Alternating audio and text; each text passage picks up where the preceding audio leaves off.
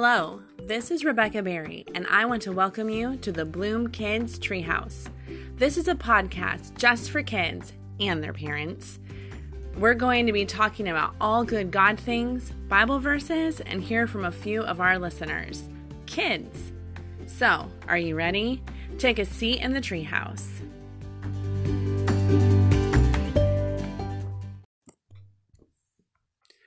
Over the last several weeks, my family has been watching a lot of Disney movies together.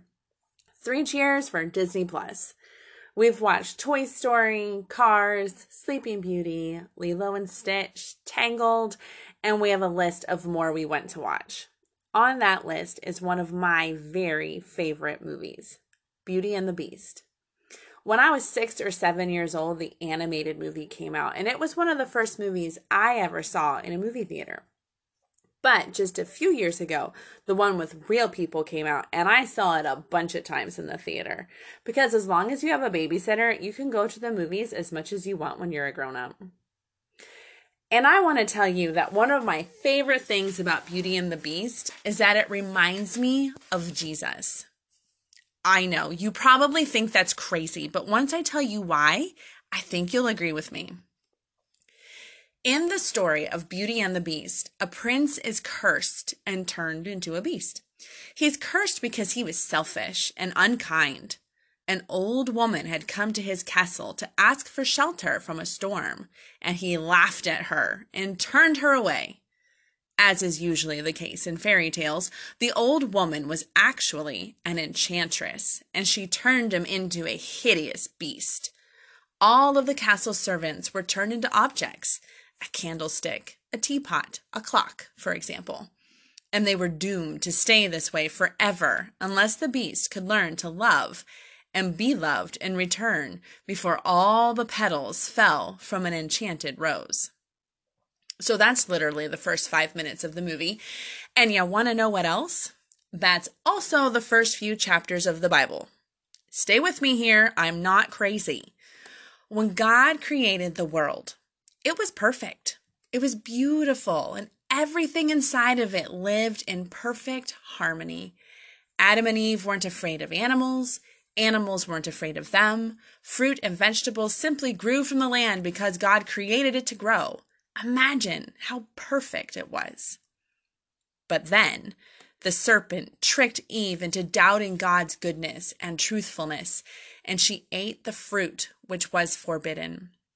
The one thing that she was not allowed to eat. And then she gave it to Adam, and he ate it also.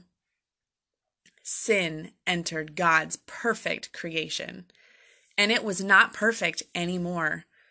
God had to punish Adam and Eve for disobeying him. He also had to cast them out of the garden. In fact, in Genesis 3, we read about the curses God placed on man, woman, and the snake. Unlike a fairy tale, this story is completely true. And because Adam and Eve were cursed, we are all cursed too.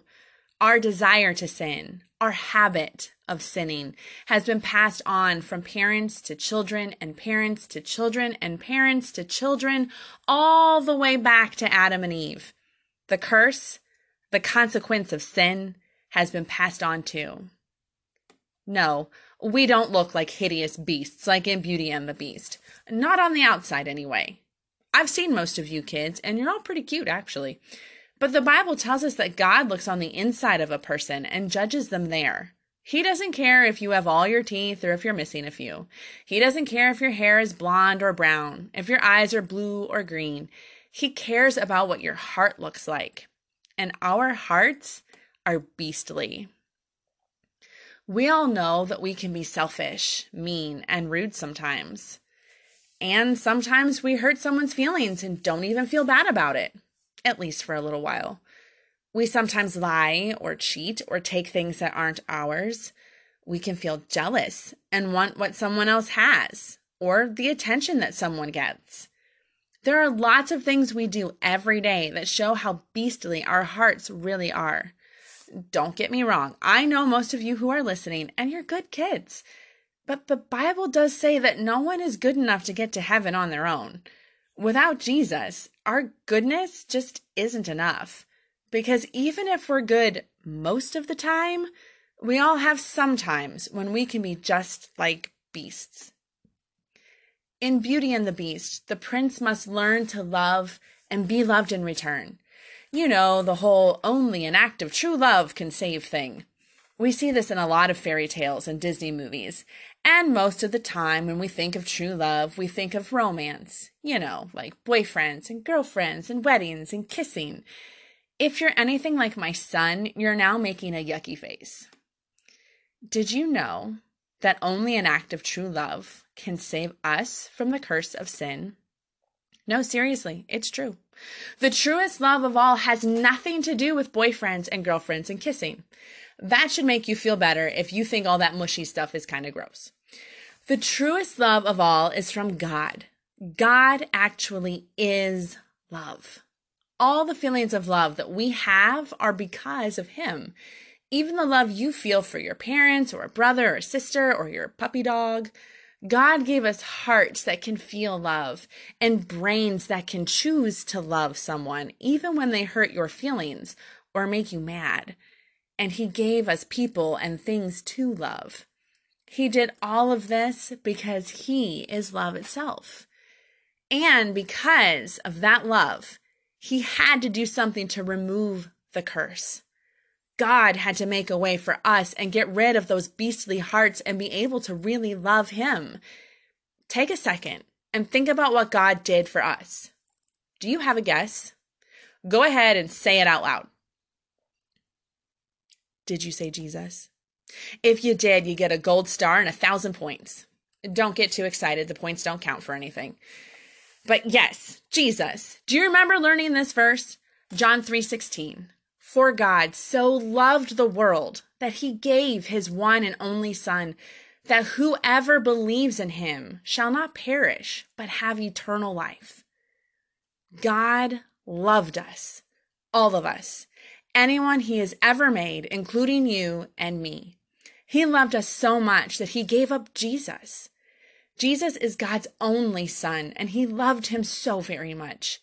It wasn't easy for God to give up Jesus, and it wasn't easy for Jesus to take the punishment for our sins on the cross. But because they loved us so much, they made that sacrifice. So we don't have to live with the curse of sin anymore. We can be whole and beautiful inside instead of beasts. An act of true love has saved us. So, in Beauty and the Beast, spoiler alert, the beast learns to love and be loved and blah, blah, blah, and he transforms back into a person. But do you think he was the same selfish person inside? I don't think so. He looked the same on the outside as he was before, a handsome prince and all that fairy tale stuff. But on the inside, he was a new person. He was a better person, kind, loving, gentle, generous, because he had learned to love. So, when we ask Jesus to forgive us of our sins and take away our beastly hearts so we can live like Him and love like He does, we are made into new creations. We look the same on the outside, but inside we are new. In 2 Corinthians 5:17, it says, "Therefore, if anyone is in Christ, the new creation has come. The old has gone. The new is here." Or another way of saying it is this. This means that anyone who belongs to Christ has become a new person. The old life is gone. A new life has begun.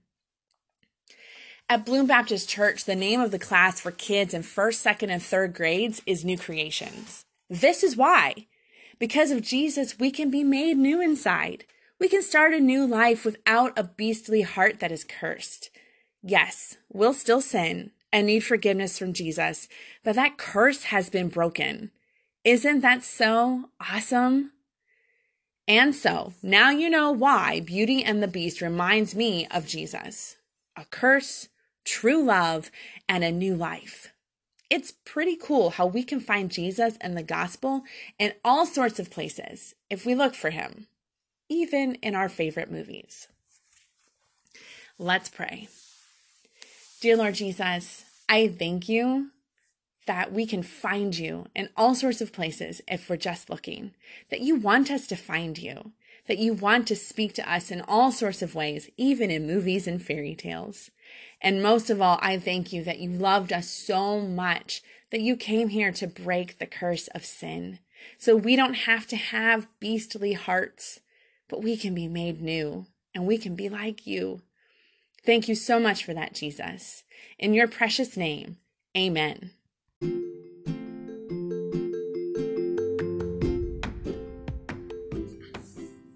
Thank you for stopping by the Treehouse this week.